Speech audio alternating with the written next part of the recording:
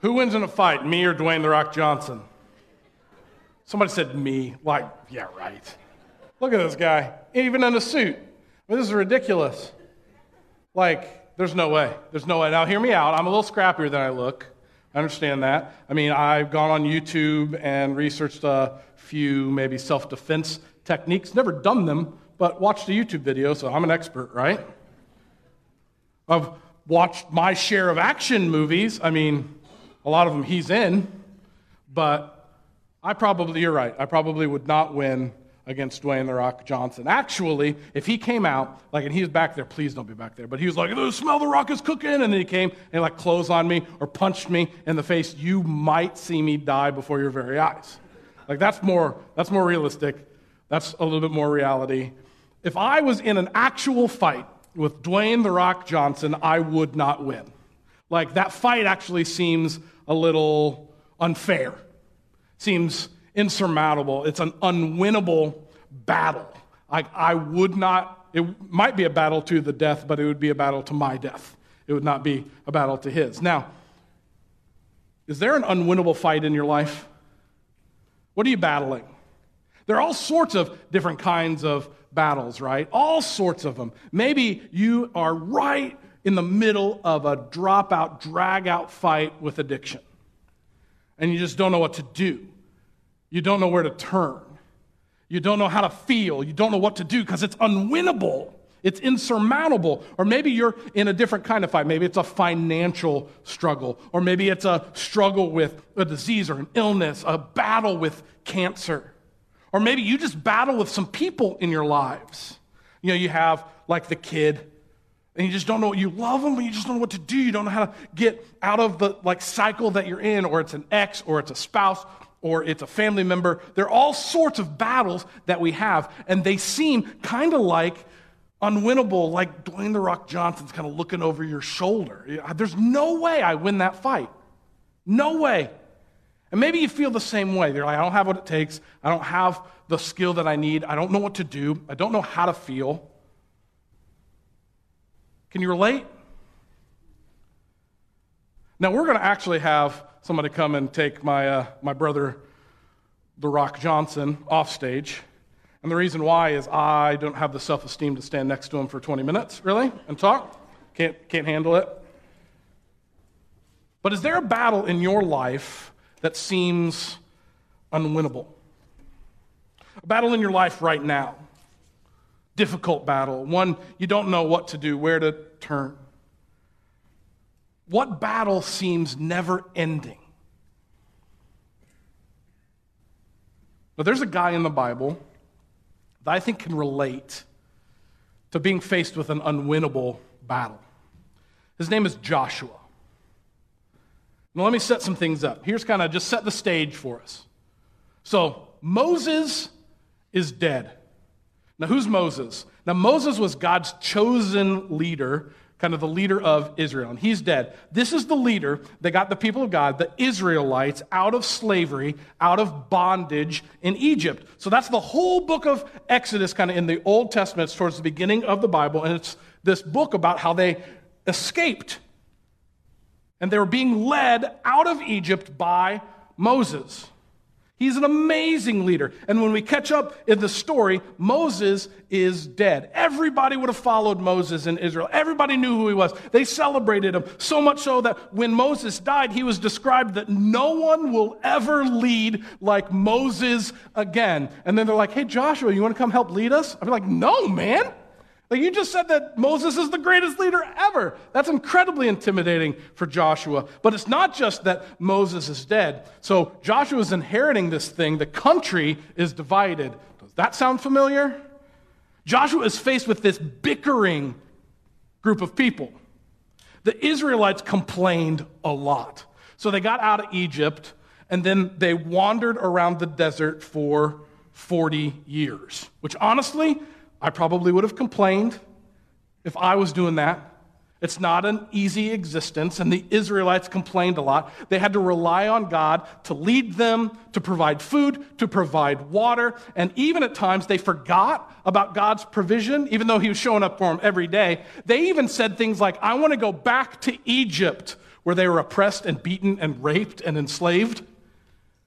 That's what Joshua's walking into, a country of people who are bickering and divided. And hope is kind of distant. See, God had promised this land, the promised land, to the people of Israel 400 years before Joshua was on the scene. And now they're getting ready to go in. That's 400 years of people to forget the promise, to question the promise, to wonder if God was going to show up at all. This was way before Joshua was even born. And the people in the promised land, they weren't like weak. They were well fortified. They had tall buildings and tall walls and stones and spears and shields and all sorts of different things. They weren't going down without a fight. So Joshua is a brand new leader with a bickering country who complained all the time, going into a well-fortified area that apparently was promised to God by God 400 years earlier. And the thing of it is, all of that leads to this one, and this one's the worst one. Joshua isn't qualified to lead them at all. Joshua would have had like a master's degree in wandering. Like that's what he knew how to do. Everything he learned about leadership, he learned from Moses, and Moses, when Joshua was alive, wandered around.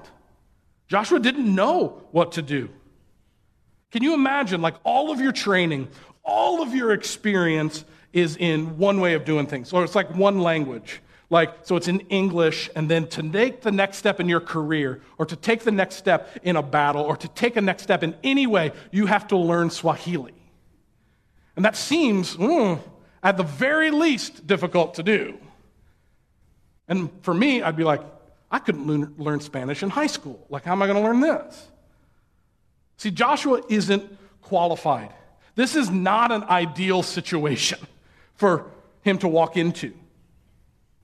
The battle of even just leading, of stepping into this role, at the least doesn't seem wise, at the most seems kind of unwinnable. The task seems insurmountable. The battle seems too great.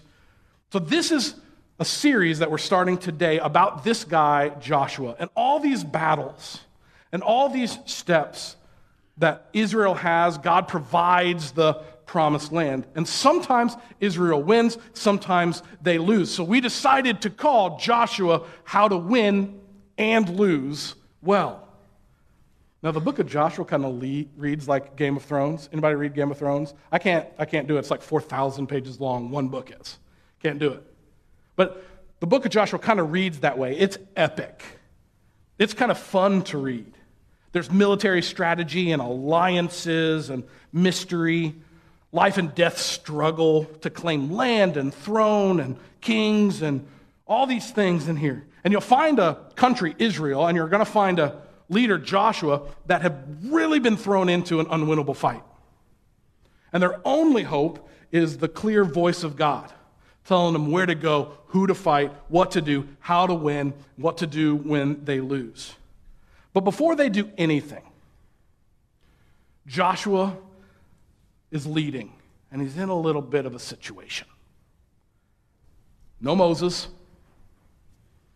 bickering, no experience, a dusty old promise, and that's where we pick up in chapter 1. And in chapter 1, there's this phrase that comes up over and over and over again. It's a pretty good phrase. Be strong and courageous. I need to hear those words sometimes. Do you need to hear those words sometimes?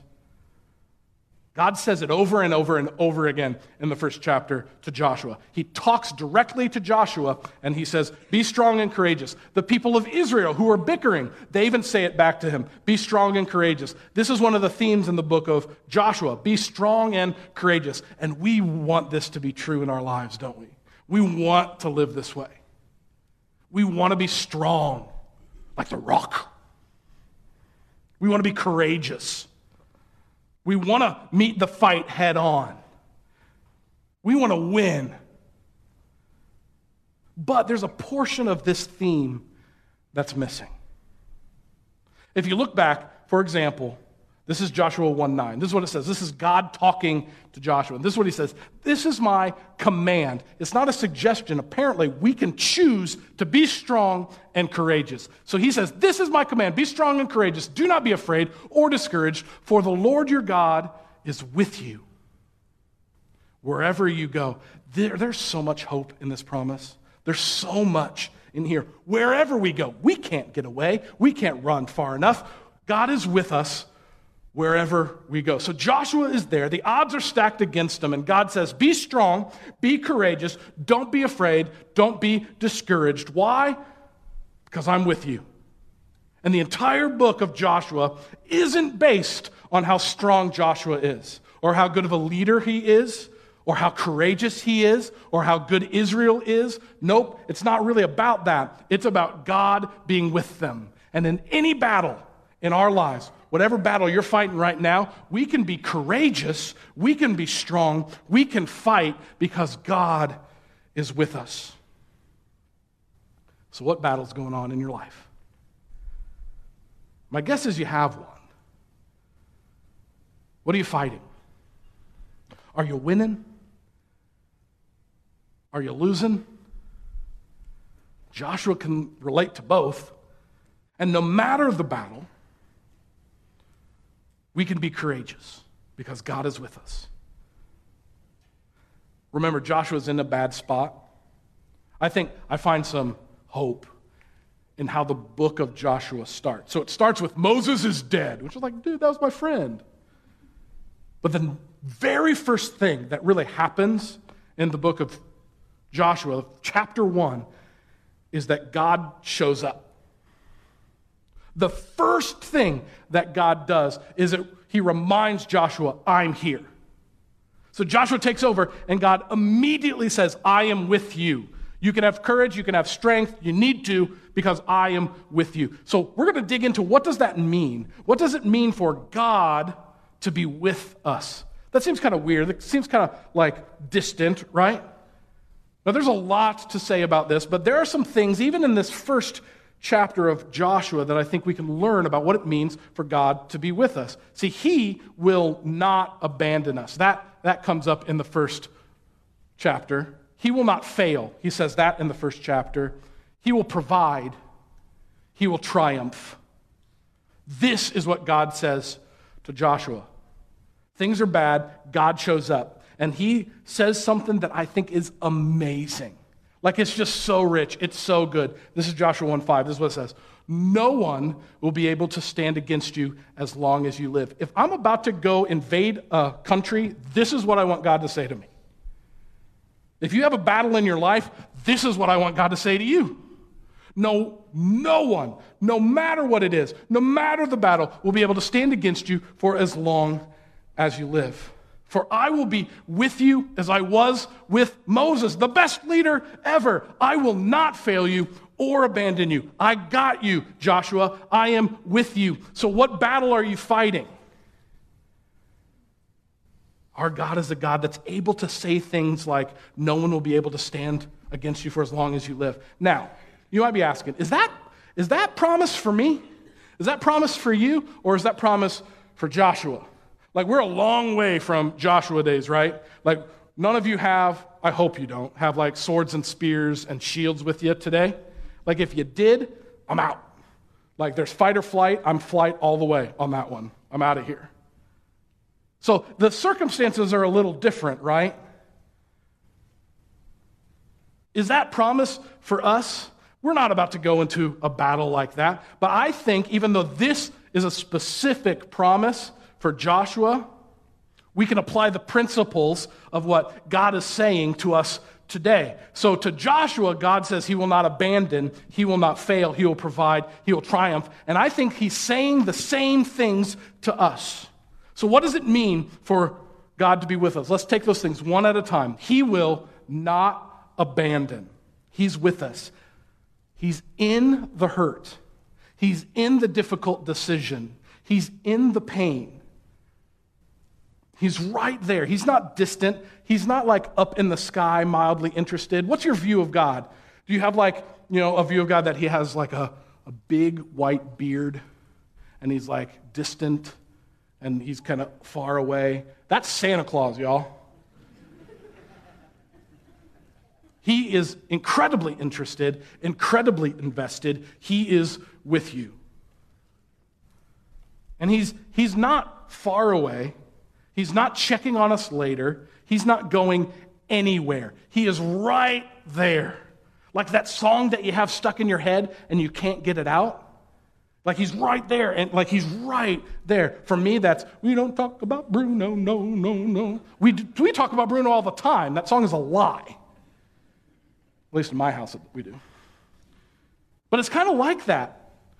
Like God is there, whether we maybe acknowledge it or not, whether we understand it or not, he is right there. So there's a battle in your life, and it seems unwinnable, but God is right there, and he's not just there, which is great. It gets it better because he will also not fail. So spoiler alert, here's the end of the book of Joshua. Joshua ends with the promise that God has already given being fulfilled. Like they get into the promised land. They win. That's how the book of Joshua ends. Side note, and then the rest of the Bible happens. But I know you're going, okay, so they win. That's good. But a question can be, why did God include this story, these stories in the Bible at all? And I think one answer is it shows us that God doesn't abandon, he doesn't fail.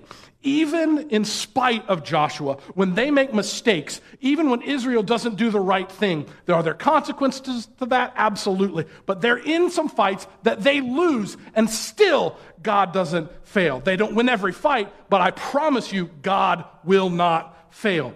Here's the end of the book of Joshua. This is towards the end. This is Joshua 21:45. Not a single one of all the good promises the Lord had given to the family of Israel was left unfulfilled. Not a single one. Everything he had spoken came true. Every single thing he had promised. Every single thing. Nothing was halfway. Nothing was empty. Nothing was left undone. And if you read the book of Joshua, check it out. It's not because Joshua was perfect. It's not because he was qualified. It's not because he had it all figured out. It's not because he watched the YouTube video of jiu-jitsu on YouTube. He didn't know. He had to trust God. He had to rely on God. But God doesn't fail. So what battle do you feel like is unwinnable? Because the reality is, for you, it is unwinnable. It's just not unwinnable for God. He doesn't fail. He will not abandon you. Here's another one. He will provide. The Bible talks about that all the time, like 169 verses in the Bible about God providing. But there's a difference. Are you like me? There's a difference in what we think we need and what we actually need. What we want and what we need. Like if God provided everything that I wanted, I would have had a lot of Taco Bell in my life. The Colts would have won every championship ever. But in reality, there are a lot of things that I have prayed for, maybe you have too, that if God had given it to me, maybe I wouldn't have grown or I wouldn't have relied on him. He knows exactly what we need. He has the full view of how to love us, how to provide, how to give us not what we want, not what we think we need, but what we need. And he shows up in Joshua over and over again. He gives battle instructions. He gives physical provision. He gives spiritual provision. And he doesn't just provide and then leave, because he's there, right? He's with us. He doesn't abandon. He doesn't provide and then fail anyway because we do it wrong, because God doesn't fail. God is with us, and while he is with us, he will triumph. Joshua wins a lot of battles in the book of Joshua. He also loses some. But the very best example of God being with us and being triumphant is Jesus. Jesus is the ultimate triumph. What happened on the cross, this is fascinating to me. The cross looks like a loss. It looks like it's unwinnable. But God doesn't abandon. He doesn't fail. He provides. He triumphs. Jesus doesn't lose. Jesus defeats. Jesus defeats death, defeats sin, defeats pain, defeats hopelessness, and it's the same God that triumphs through Jesus that is with us. Now, what does it mean for us to be with God? So if God's with us, if we can't get away from him, what does it mean for us to be with God? Because we all know that we've been in the same room as somebody and maybe they're with us, but we're not with them, right? That happens at my house all the time.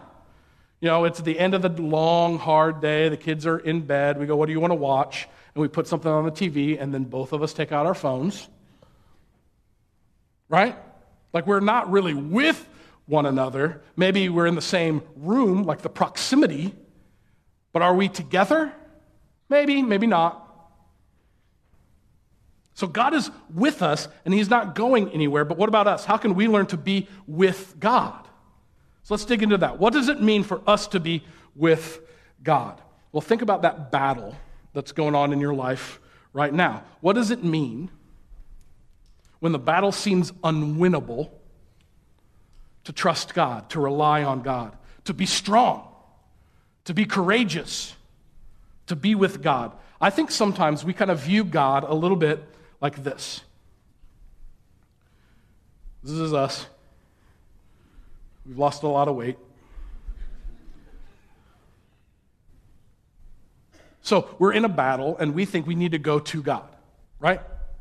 We need to communicate to God. We need to ask God for help. All of those things are good things.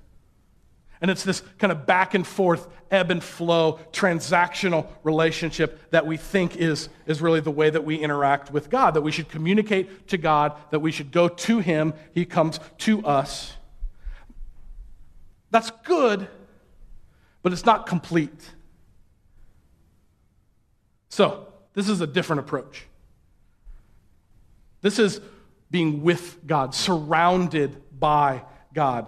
Does that sound a little weird? It does sound a little weird. It is a little confusing. But what if this is true, that we are kind of in community, rather than just in communication, but we're in community together, ongoing, never-ending community. See, God is with us and will not fail. He does not abandon. He provides and he triumphs with us.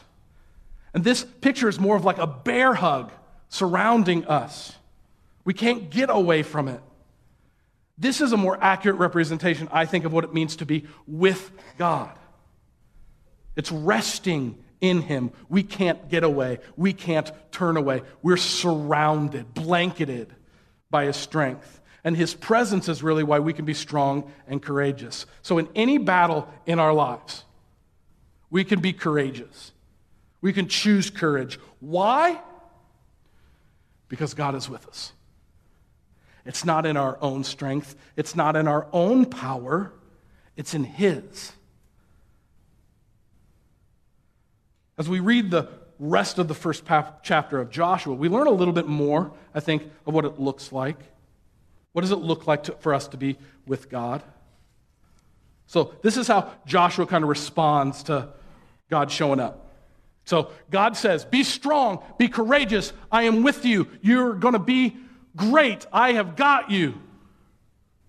Moses is dead, I know. The country is divided, I know. The promise seems a long time ago, I know. And you might feel like you're unqualified. Well, buddy, you are. But be strong and courageous. Why? Because I am with you. I won't abandon you. I will not fail. I will provide. I will triumph. And so what does Joshua do? Well, check this out. This is Joshua 1:10. This is what he says. Joshua then commanded the officers of Israel, go through the camp and tell all the people to get ready, to get their provisions ready. In 3 days, you'll cross the Jordan River, and what? You're going to go into the promised land. You're going to take possession of the land the Lord your God is giving you. We are going to fight. That's what he does. But not before he's with God. He's with him. Then he fights. And when we're fighting an unwinnable fight, when we do it without God, we lose.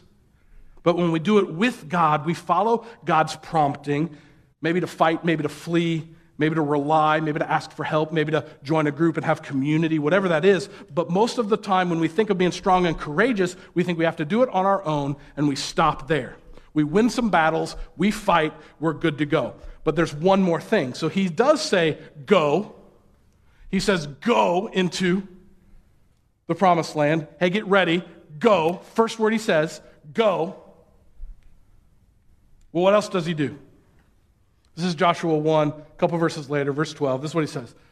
Then Joshua called together the tribes of Reuben, Gad, and the half-tribe of Manasseh. That's just part of the country of Israel. And this is what he told them. This is so good. He says, remember. Remember what Moses, the servant of the Lord, commanded you. The Lord your God is giving you a place of rest. He has given you this land. So he says, remember. First words he says. He's in front of the entire country. They're ready for like an epic war battle, like Braveheart, like freedom. And they go in there and they paint their face and all that stuff is awesome. They're ready for that type of speech. And the first thing he tells them, here's God's provision. It's right in front of you. What does he tell them to do? He tells them to remember. That's what he says. The people of Israel, before even you act, we're about to act in 3 days, but before we do that, we need to remember. Remember the promise of God in the first place. God is going to give us this land. We're not going to take it. He's going to give it. He's going to triumph. He is going to provide. Israel has hundreds of years, 400 years at this point, of examples of God showing up and providing. And he says, remember how God provides. Do you have an example of your life when you've been fighting a fight, when you've been in the battle and God has shown up? If you have an example of that, remember it. If you don't, lift up your eyes and look around. There are other people, maybe in this church community, maybe in the greater community, that would say, yes, God has shown up. And that's not counting the thousands of years of examples in the Bible. God shows up. Remember. Remember what he's done for you or for a family member or for a friend. See, Joshua, what does he do to be strong and courageous? Well, he's going to act. He's going to go. He's going to fight. But before he does any of that, he remembers. Maybe you're in a battle today, and it seems unwinnable. What do? How can you be strong and courageous? Well, because God is with you. He won't forget. He won't abandon. He won't fail. He will provide. He will help. He will lead. He will guide. He will give perfectly. And he will triumph. So what do? We get ready to act. We follow his prompting and act. But we remember all the times that he's already shown up. All the times that he's already been with us. In any battle in our life, we can be courageous. We can be strong. We can have hope because God is with us. So what battle are you facing? In your own strength, it might feel insurmountable. Are you facing addiction? Be strong and courageous. Are you weary as a parent? Be strong and courageous. Are you battling that illness, that cancer, that hurt? Do not be discouraged. Do not be afraid. Be strong and courageous. No matter the battle you are facing, be strong and courageous because God is with you. I'd like to pray for us.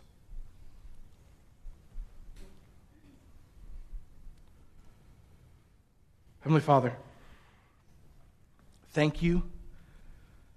Thank you for the reminder today that even though we can be consumed with this fight, that we have this opportunity to remember who you are, what you've done throughout history, what you've done through Jesus, and what you've promised to do through heaven, and that the battle that we feel is so big, so large, so unwinnable is really yours to fight. The battle belongs to you. It's through your courage, it's through your strength, it's through your hope. that we do anything. So today, help us respond to that. Throughout our week, in that fight, tomorrow and the next day, when we're reminded we're in the middle of the fight and we don't know what to do and it feels like we're losing, help us remember who you are and then to act, not in our own strength, but in yours. Thank you for that reminder today that it's your battle, it's your hope. And it's because of Jesus that we're able to fight anything in front of us today.